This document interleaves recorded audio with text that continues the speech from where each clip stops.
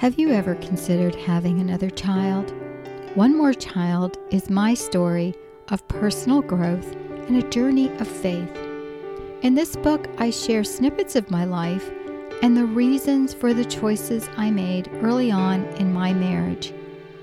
That was to limit our family size. However, the Lord had other plans, and eventually we made a decision to have more children, and this changed my life forever.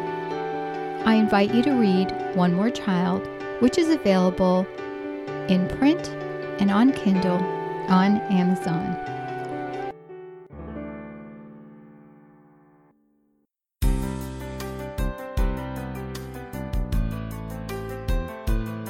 This is a production of the Ultimate Christian Podcast Network.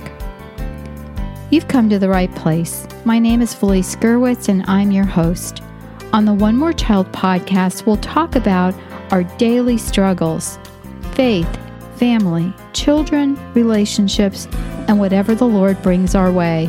One thing you can be sure of, I will share helpful solutions and encourage you along your journey in life. And best of all, I know without a shadow of a doubt that the truth will set you free. This is your personal invitation to join me weekly on the One More Child podcast. Welcome.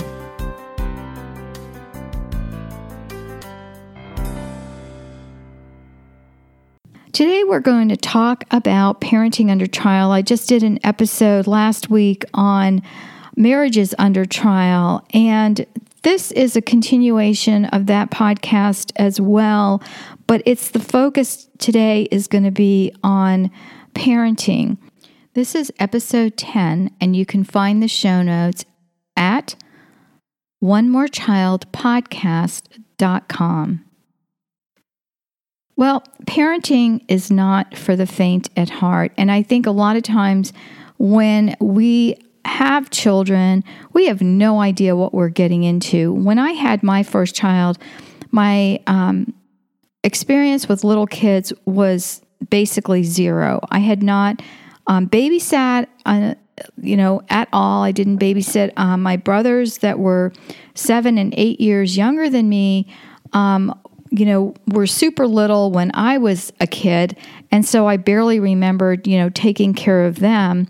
And so, I was given this child at the hospital, after I had a fairly easy birth. And I remember talking to the lady, the nurse at the hospital, and trying to convince her to change the baby's diapers one more time before I took the baby home. And the nurse kind of looked at me and she said, "You know what, honey, you're going to have to do this when you get home, so you better get used to it." And I seriously took the box that they gave me that had the diapers in it, looked at the side to figure out how to put diapers on my baby.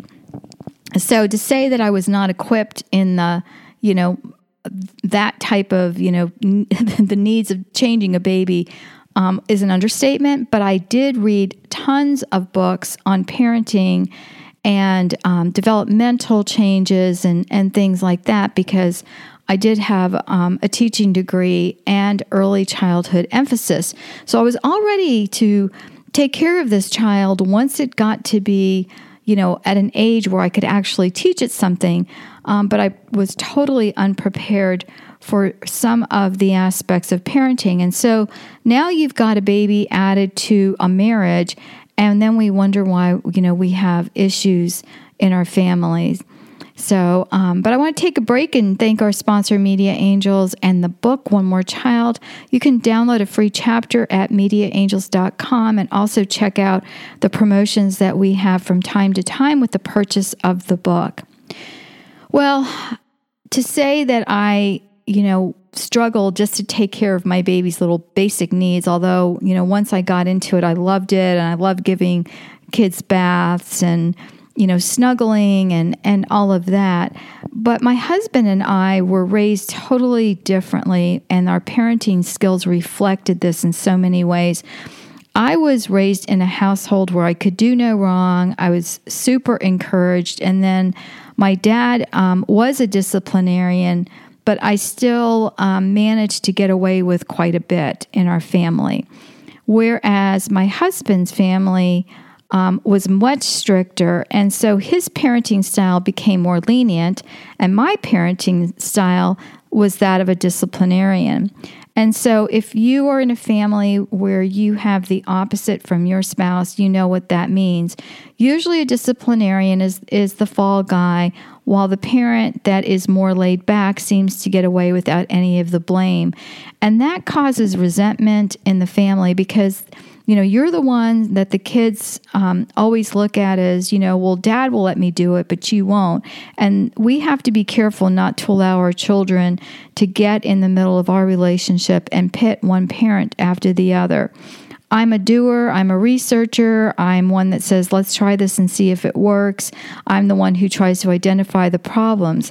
On the other hand, my husband's oblivious most of the time and doesn't even know there's a problem or sees it as a problem.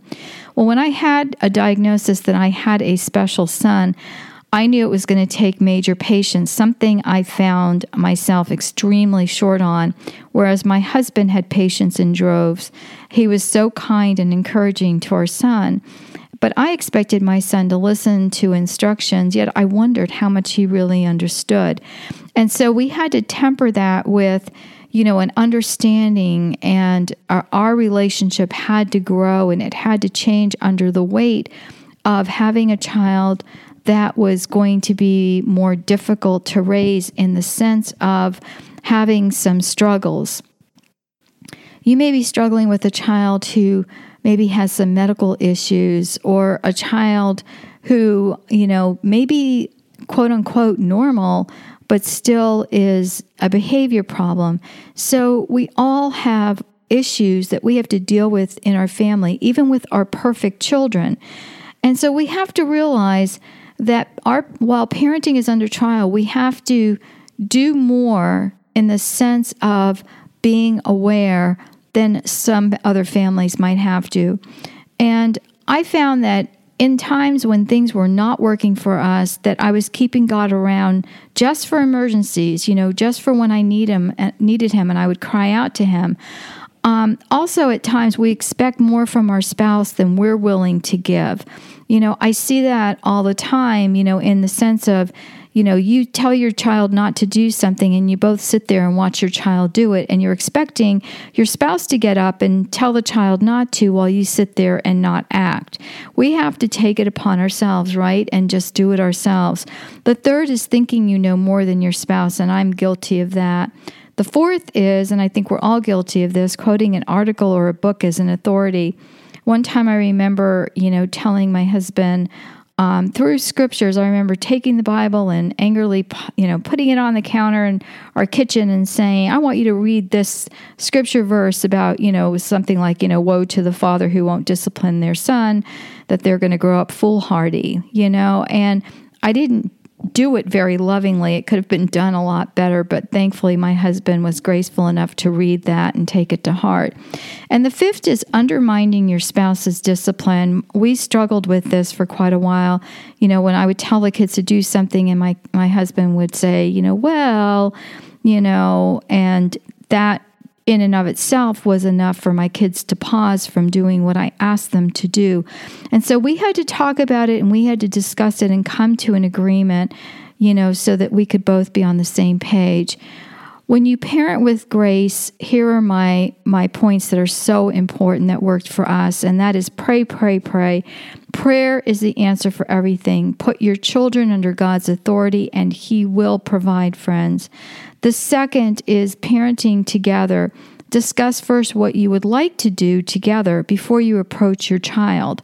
So before I disciplined my child or, told them what they needed to do without talking to my husband first, that was an issue. So once I told my husband what I expected and wanted to do, then he was totally behind me.